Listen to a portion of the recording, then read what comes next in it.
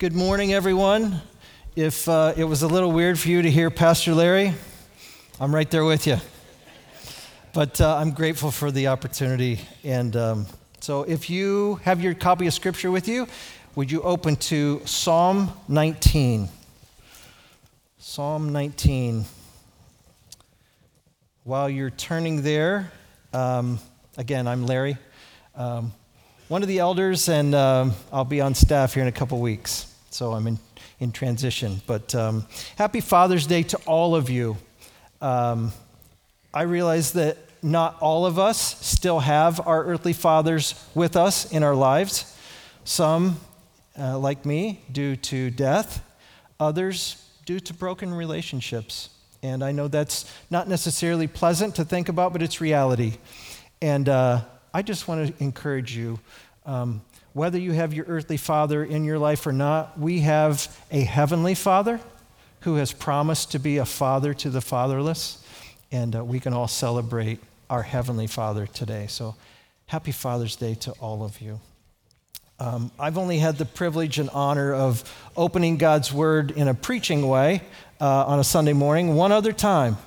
And ironically, it was Father's Day 6 years ago. And it happened to be June 18th. So I guess I can only preach on June 18th, I guess. But it's okay, every 6 years. I'll be retired in 6 years, so this is your last shot. But I mentioned that day, and I'll just mention very briefly now, too, just because I get to. June 18th is the day my earthly father, Noah William Woods, passed away 43 years ago today. And I know it seems sad, but I just want to encourage you. My dad knows Jesus. So someday when we're all in glory, I'll be the first to introduce you to him. And he was a man who loved Jesus. He provided my home with, I never knew anything. From my earliest recollection, my earliest memories, I only knew a home that loved Jesus and pointed us to him. And so as a 7-year-old boy in June of 1971, I put my faith in Jesus Christ as a result of my dad being a really good leader of our home. So I'm really grateful to God for my earthly dad, and I celebrate him today. Well, in that respect, I only had him for a short time, but he did provide that great environment, and it's my goal in life to do nothing other than to provide that same godly heritage for my kids and grandkids, and that's what I intend to do. So thank you, God, for my dad. Well, if you're at Psalm 19, let's turn our attention to here. You follow along as I read this morning. The heavens declare the glory of God. The sky above proclaims his handiwork. Day to day pours out speech, and night to night reveals knowledge. There is no speech, there are no words whose voice is not heard. Their voice goes out through all the earth, and their words to the end of the world. In them he has set a tent for the sun, which comes out like a bridegroom leaving his chamber, and like a strong man runs his course with joy. Its rising is from the end of the heavens, and its circuit to the end of them. There is nothing hidden from its heat. The law of the Lord is perfect, reviving the soul. The testimony of the Lord is sure, making wise the simple. The precepts of the Lord are right, rejoicing the heart. The commandment of the Lord is pure, enlightening the eyes. The fear of the Lord is clean, enduring forever. The rules of the Lord are true and righteous altogether. More to be desired are they than gold, even much fine gold. Sweeter also than honey and the drippings of the honeycomb. Moreover, by them is your servant warned, and in keeping them there is great reward. Who can discern his errors? Declare me innocent from hidden faults. Keep back your servant also from presumptuous sins. Let them not have dominion over me. Then I shall be blameless and innocent of great transgression. Let the words of my mouth and the meditation of my heart be acceptable in your sight, O Lord, my rock and my redeemer. This morning, as we continue our summer series, Soul Satisfied, a lot of S's in that sentence, I'm excited to get to spend a few minutes here in Psalm 19 and hopefully try to do my best at unpacking it for you. As I've spent over these past weeks preparing and studying, I am more convinced than ever that we have a lot of study to do if we're ever to get more than just surface deep in understanding some of these Psalms. As I've gotten into them and read other Psalms, I'm just so convinced that, of course, David wrote more of them than anyone else. He wrote many of the Psalms, and from so deeply in David's soul of the experiences that he had in life with God, both the joys and the challenges.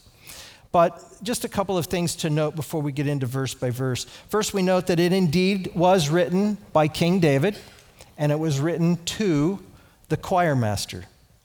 We don't really have any additional information about the context around this psalm, when it was written in David's life, how old he was, what he was experiencing then. But since it was written to the choir master, it's reasonable for us to then assume that it was intended to be sung by the children of Israel when they gathered for worship. And I couldn't help but just use my imagination when I was studying that Jesus, of course, having been raised in a Jewish home, in the Jewish culture, very likely sang this psalm that we're going to look through today. I wonder what Jesus' voice was like as he sang. Was he a tenor? Was he a baritone? Was he a bass? Did he have good pitch? I think we can probably be sure of that one. He was the perfect Son of God. Well, while the Psalms are meant to be sung as worship to God, there is also considerable historical evidence that the Psalms were very much used in the Jewish culture as instruction. And in fact, we see that all through the Psalms. They are meant to be instruction for us. They teach, they explain, they encourage, they help us remember God's works and communicate to us about God. C.S. Lewis had this to say specifically about Psalm 19. He said, "I take this to be the greatest poem in the Psalter and one of the greatest lyrics in all the world." Pretty high praise from the professor of English literature at both Cambridge and Oxford, and of course a theologian as well. Well, in our brief few minutes this morning, I want us to see really just two things and then a couple points under that. Number one, God revealed, and then from that, our response this morning. And then the very last verses of this psalm will help lead us seamlessly right into celebrating communion together this morning, as Shay mentioned earlier. Although my preaching muscle isn't all that well exercised or developed, because I don't do it very often, I was reminded this week that it's God's Spirit using God's work that does his work in our lives. And so I'm trusting in that this morning. And then I recently read, many of you will know Tim Keller, passed away recently. He said this: "There is no bad sermon that leaves people pointing to Jesus." And so that's my goal this morning, is for us to leave looking at Jesus. Well, let's dive into Psalm 19 together. "The heavens declare the glory of God, and the sky above proclaims his handiwork." King David starts the psalm referring to the heavens and the sky. Comparatively, the earth that we walk around on is such a small proportion and tiny volume of all of the created works of our creating God. And so David is telling us there's much to see about God's glory above us, not just around us here on the earth. And then he goes on and says, the heavens above declare the glory of God. I had to take note of the phrase glory of God. I recently reread the book Gentle and Lowly by Dane Ortlund. I commend it to you if any of you have not read it. It's a fantastic book. Changed my view on God in a great way. But in the book, Dane Ortlund talks about how Moses, while he was on Mount Sinai, up there to get instruction directly from God, including the Ten Commandments, he asked to see God's glory. Pastor Chris actually mentioned this in his message last week on Psalm 86 as a way of helping us see that God's grace in our lives displays God's glory. Because in response, God said to Moses, "Man cannot see me and live, but I will make all my goodness pass before you." And then God says, "I will be gracious and show mercy." God is too wonderful for us as human beings to look personally on his glory and live. And yet here in Psalm 19, David tells us that the heavens declare the glory of God. So how can we not correlate these two references to God's glory? Can't see it and live, but David tells us there is a representation that we can see and appreciate, and it's in the sky above us. If you want to see God's glory, just look up. And then David goes on in verse 2, day to day and night to night, he talks about. Both daytime and nighttime provide us with unique ways that we see God's glory. Remember, David writes this psalm not with the perspective, some would say maybe the advantage or the opportunity, but I'm going to say perspective. David writes this psalm not with the same perspective that we have with modern technology through telescopes to look far into the sky and into the heavens, but especially at nighttime. I can only imagine David's experience in looking into the sky and the heavens at nighttime. And specifically in those times when David was being hunted by Saul, King Saul, who wanted to kill him. Remember, David really was alone much of that time. He didn't have a flashlight, didn't have an iPhone with a lamp on it, didn't have a headlamp, didn't dare light a campfire for fear that Saul's men would spot him and hunt him down. How black the nights must have been for King David, and how vivid the night sky with all the stars and the planets must have been. And I can only imagine that that is in David's mind as he writes, the heavens declare the glory of God. The night reveals knowledge.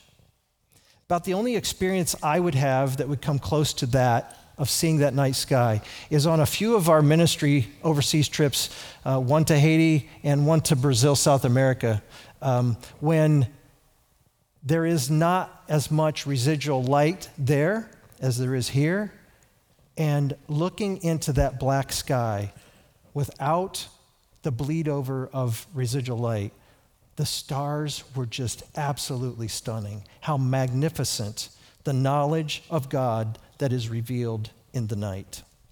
Continuing on then in verses 2 through 4, we see these terms that David uses metaphorically. He uses speech, words, and voice. There is communication, but it's not verbal. It's not audible. Rather, it's visible. Even though David metaphorically uses speech and words and voice, we don't hear it. Rather, we see it. And how great of our God to provide a universal language that all people of all time in the history of the world can look at that communication and understand it. Romans 1 comes to mind, where in verses 18 through 20, the Apostle Paul writes this: "The wrath of God is revealed from heaven against all ungodliness and unrighteousness of men, who by their unrighteousness suppress the truth. For what can be known about God is plain to them, because God has shown it to them. For his invisible attributes, namely his eternal power and divine nature, have been clearly perceived ever since the creation of the world in the things that have been made. And so they are without excuse." And the Apostle Paul actually goes on and quotes this psalm, Psalm 19, verse 4, in chapter 10 of Romans, to reinforce that the gospel has indeed gone forth and that every man is without excuse because of what we see in creation. So now let's go on then in the end of verse 4 through 6. And David gives us a couple word pictures here. Let me just read this again to get it back in our minds. The end of verse 4 says, in them. What's them? Well, it's in these words and speech and voice. He, that's God, in them God has set a tent for the sun, which comes out like a bridegroom leaving his chamber, and like a strong man runs its course with joy. Its rising is from the end of the heavens, and its circuit to the end of them, and there is nothing hidden from its heat. I find it absolutely fascinating to see the poetic creativity of David writing about the routine daily course of the sun through the sky. First, he says at nighttime, when it gets dark, David says he portrays this as God making a tent for the sun to go into.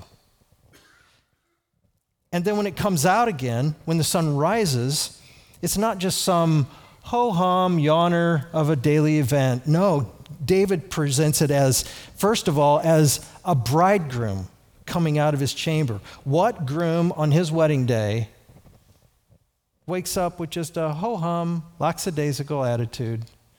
No, in fact, I think it might look something like this, like the picture you're going to see on the screen here.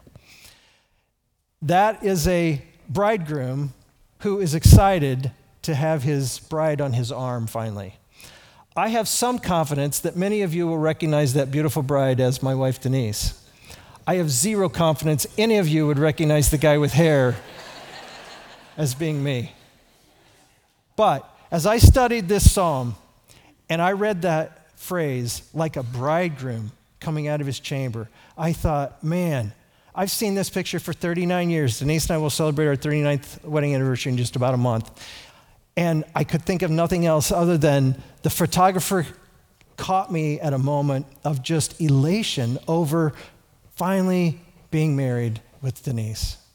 And then King David goes on with a second word picture, that of a strong man running his course with joy.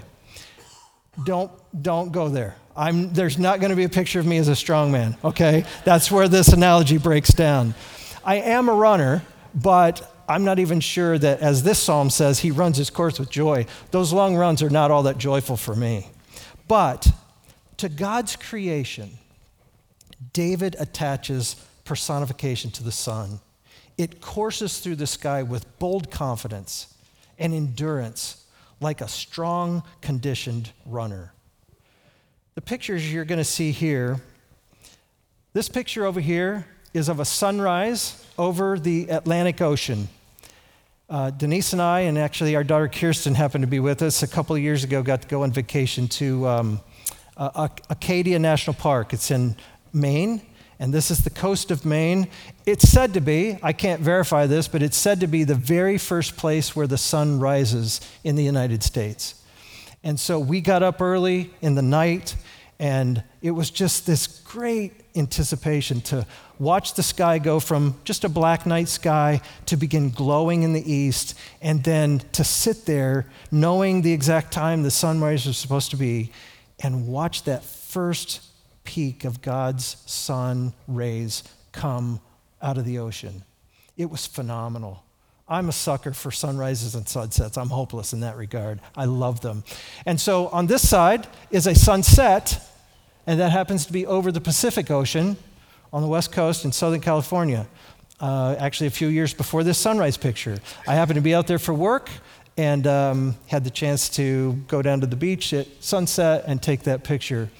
And for me, again, just imagine, okay, we're in the east, the sun is rising, and in verse 6 it says, its rising is from the end of the heavens, its circuit to the end of them. Just a glorious display, David relishing God's revealing himself to us in the things that are created, in these magnificent things that only God could do. Well, finally, then, David concludes this section, this first stanza of this song, if you will, with saying, nothing is hidden from its heat, meaning nothing is hidden from the sun's heat. There's two aspects to this phrase. One is just very practical. The sun shines on everything. In fact, the planet is completely dependent upon the sun shining on us. And in God's grace, he put it just the right distance from the earth, not too far away so that we are frozen, not too close that we'd be immediately incinerated, but in God's grace, just perfect to sustain us. And it's part of what we commonly refer to as God's common grace. The sun shines on everyone, not just us who believe in Jesus Christ, but on everyone, even though those who don't acknowledge God. And even Pastor Chris talked about this last week as part of that air that we breathe in and out without thought, and it's God's grace that we do that. Well, there's a second aspect to this phrase, there's nothing hidden from its heat, and that is the spiritual and symbolic aspect. Yes, we all see the sun, and as Paul said in Romans 1, because the things about God are plain to see by what's been created, we are without excuse. God is revealed in the world through his creation and through his figurative speech and voice and words in the magnificent things that we see that God has done. Well, now as we transition into verse 7 and beyond, entrance into this second stanza of this psalm, it could feel like a completely new or unconnected thought.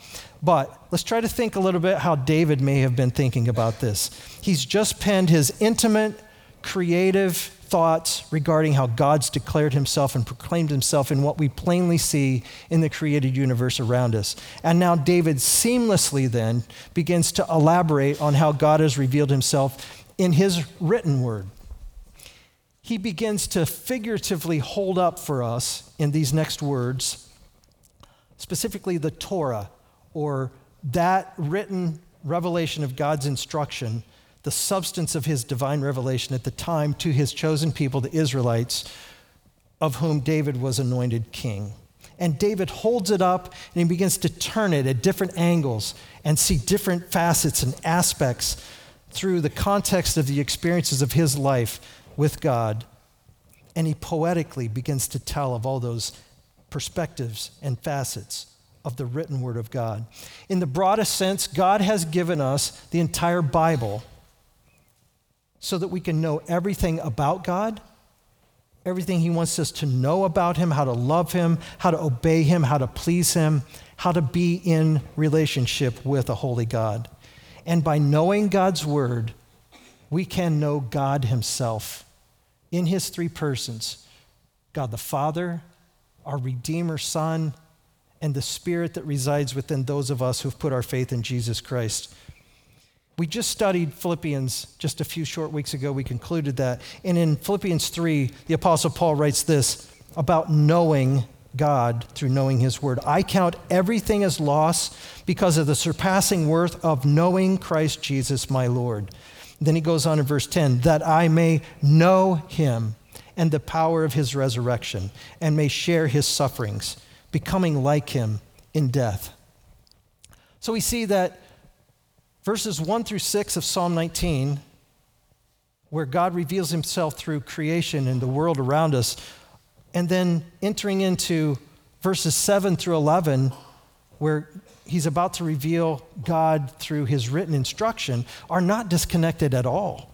Rather, David merely shifts his mind from the created material things to how they reveal God's glory to the written instruction that God's graciously given to reveal his character and his expectations for being in relationship with him. So verses 7 through 9 are really, again, remember this is a song. This is a build-up to the crescendo that will happen in verses 10 and 11. But let's not get ahead of ourselves. We'll get there in a minute. First, there are several words in these three verses, verses 7 through 9, that King David uses kind of equally of his written instruction. He says, the law, the testimony, the precepts, the command, the rules, they all equal this concept of instruction. Church family, here's a takeaway for us. as we are in this summer series, our souls being satisfied in the Psalms. God did not leave us to guess at life and try to figure it out on our own, hoping that we get it right. No, instead, he revealed himself to us in his written word, that he gave us his instruction. How gracious of him to give us an instruction manual on life and not leave us on our own. So now let's start through these verses. David shows us these different facets and perspectives that I've been mentioning. First of all, in verse 7, he says, his instruction is perfect. It's the idea of being blameless. No one can bring blame against God's instruction. And the result of that is that it revives our soul. That word revive is actually the very same word in Psalm 23, restores my soul. God's word changes us. His instruction is not laborsome or crushing. Rather, it's restorative. It's not only in the sense of comforting and refreshing and healing. It is all those things, but it's also in the sense that our souls are being restored towards God's desire to have fellowship with us, as he did originally in the garden before sin with Adam and Eve. Then he goes on, King David goes on in the next phrase and says, his instruction is sure. It's trustworthy.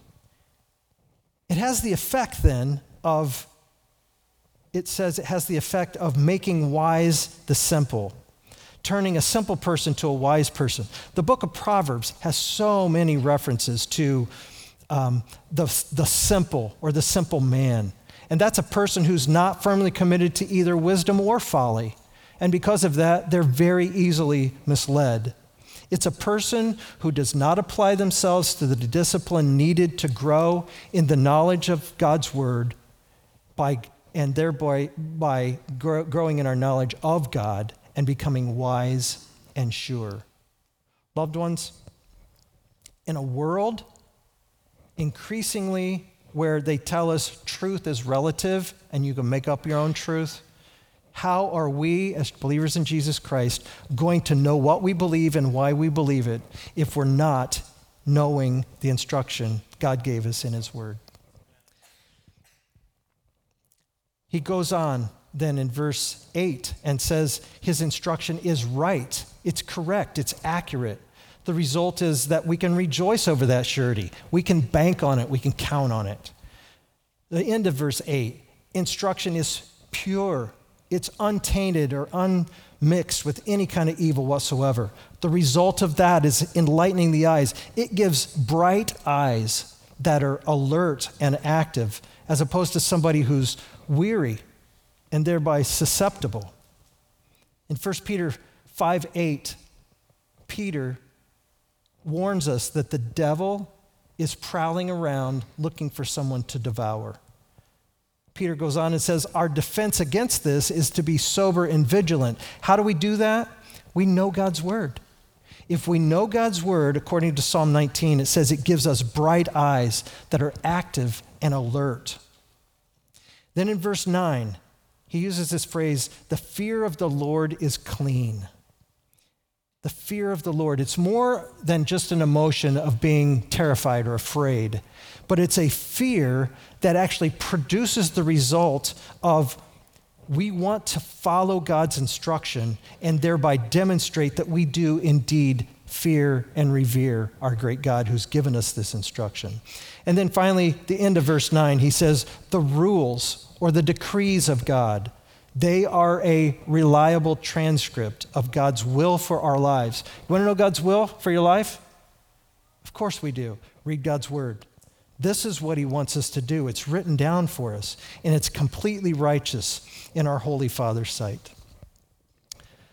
So then, King David has now guided us to see God revealed in what's plainly seen in the created universe. And now he's just guided us to see God revealed in the beautiful facets of his written instruction to us, which now leads us to this crescendo of the song. Imagine the cymbals are crashing, the tenors and sopranos are at their high notes, the volume of the song is appropriately higher for emphasis, and the worshipers are pouring out their hearts in adoration to our Father. And here is the overflow of our souls as we comprehend God's goodness revealed. This instruction that God's given us, we are to crave it more than the most exorbitant wealth we could imagine or the tastiest food. Now, you may be sitting here thinking, okay, I know I'm supposed to think of God's word that way, but I don't love it that much. I don't love it the way David is explaining it here. Am I the only one? Is everybody else here more spiritual than me? Why don't I love God's word the way David describes it here in Psalm 19? Church family, Jen Wilkin, a noted Bible teacher and author, has said this: the heart cannot love what the mind does not know. It's unreasonable for us to expect that we're going to love God's word if we're not in it. We can't fool ourselves. It's not helpful for us, me included, to sit in church, nod our heads in agreement, when all the while we know inwardly we're convicted with the knowledge that so many times we are so shallow in our inconsistent and unsustained personal time in God's word. I call you to this lovingly. If that's you, if you need a fresh start in God's word, reach out to somebody, a brother or sister in your small group, for help. Come talk to one of us pastors for some ideas on how to do that. Do something. Change the pattern, break the mold, but get into God's word. Start afresh at time spent with his word so that we can know the instruction that he has graciously given to us. It may feel very much like duty when you first start back into it, before you progress to a desire. You actually want to do it. And then ultimately, a delight. You love being in God's word. But pursue him. And then we can say, like King David in this of God's written instruction, they are more to be desired than gold, even much fine gold, sweeter also than honey and the drippings from the honeycomb. And then we will experience the benefits of warning when we stray from the instruction that we read and know, and we'll also experience the wonderful reward of God's blessing when we keep it.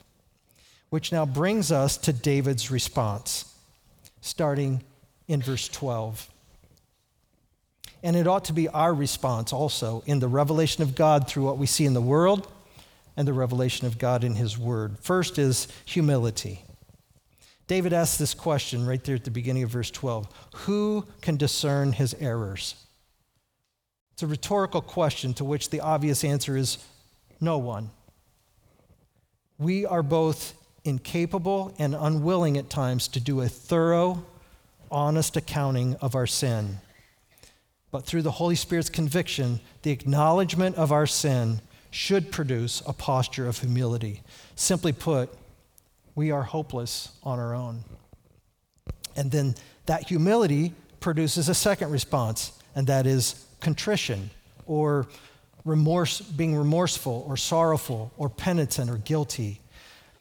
The answer to King David's rhetorical question of who can discern his errors is found in his plea in these next verses for mercy. Declare me innocent. Keep me back from sin. Let it not have dominion over me. In verses 12 and 13, David refers to sin in two different directions. First, he says, declare me innocent from hidden faults. And then he goes on and says, he asks that he be kept back from presumptuous sins. First, hidden faults. Hidden faults is the idea of we need forgiveness for sins that we don't even remember that we committed, or that we committed in ignorance, not even know that they were sinful. As I studied this, I thought just personally for myself, how terrifying is it that there are times I sin and I don't even know I've sinned, and before a holy God, I'm condemned already. And then how gracious of our Redeemer to provide mercy and forgiveness that extends to even our hidden faults. And then David uses this term presumptuous sins. Now we've gone from bad to worse, because presumptuous sins are those times that we deliberately choose an arrogant disregard of God's divine instruction and his commands. Oh, can't we relate to David's plea for them not to have dominion over us? How many times do each of us have to repent every day for the same thing, sometimes multiple times per day? It's the kind of sin where it describes in Hebrews 11, it's the sin that clings so closely or so easily entangles us. Isaiah 66:2 says this. It's the Lord speaking. He says, "This is the one to whom I will look. He who is humble and contrite in spirit and trembles at my word. Only through a humble, contrite heart can we then, with David, allow God's forgiveness to wash over us." David says, "Then I will be blameless and innocent of great transgression," which will produce in us, hopefully, the final response that's articulated here in the very last verse of the psalm, and that's our devotion. In verse 14, David says, "Let the words of my mouth and the meditation of my heart, my speech and my thoughts, let them be acceptable." That word acceptable is the idea of same thing of when the Old Testament Israelites had to offer sacrifices to make them acceptable before a holy God. Our only hope is the imputed righteousness of our Savior, Jesus Christ, making our thoughts and what we say acceptable to our unlike holy Father. David concludes this psalm with personalizing God with two words that we see in verse 14. He says, "My rock," and then he says, "my redeemer." Look back at maybe on the same page in your Bible or a page back. Psalm 18:2, again, a psalm of David, and it says this, "The Lord is my rock and my fortress, my deliverer, my God, my rock in whom I take refuge, my shield and the horn of my salvation, my stronghold." He uses several words here that are also strong: fortress, deliverer, refuge, shield, salvation, stronghold. God is our very capable protector from that lion that is prowling about, that seeks to devour us, and from our hidden faults and our presumptuous sins. And then David says, "my redeemer." You might recall the term kinsman redeemer. You might have heard that before from the book of Ruth. It's the exact same word here. It's one who has the rights and responsibilities as a family member to vindicate us before our Holy Father. And of course, that Redeemer that David's talking about prospectively into the future is Jesus. Heavenly Father, thank you so much for your grace and showing us your glory, showing us your goodness to us in the magnificent things that you've created around us for us to see and know you and your greatness. Thank you for giving us your word. It's clear, detailed instruction for what you expect for us in being in relationship with you. But God, mostly we thank you so much for our Redeemer, Jesus Christ. Thank you for allowing him to become sin for us. Thank you for his willingness to do that and be obedient to you. And I pray now, God, that you would help us to leave here this morning having our souls satisfied with the knowledge that you love us and you provide everything we need for how to love you, obey you, and be in relationship with you. Pray all this in your Son's name. Amen.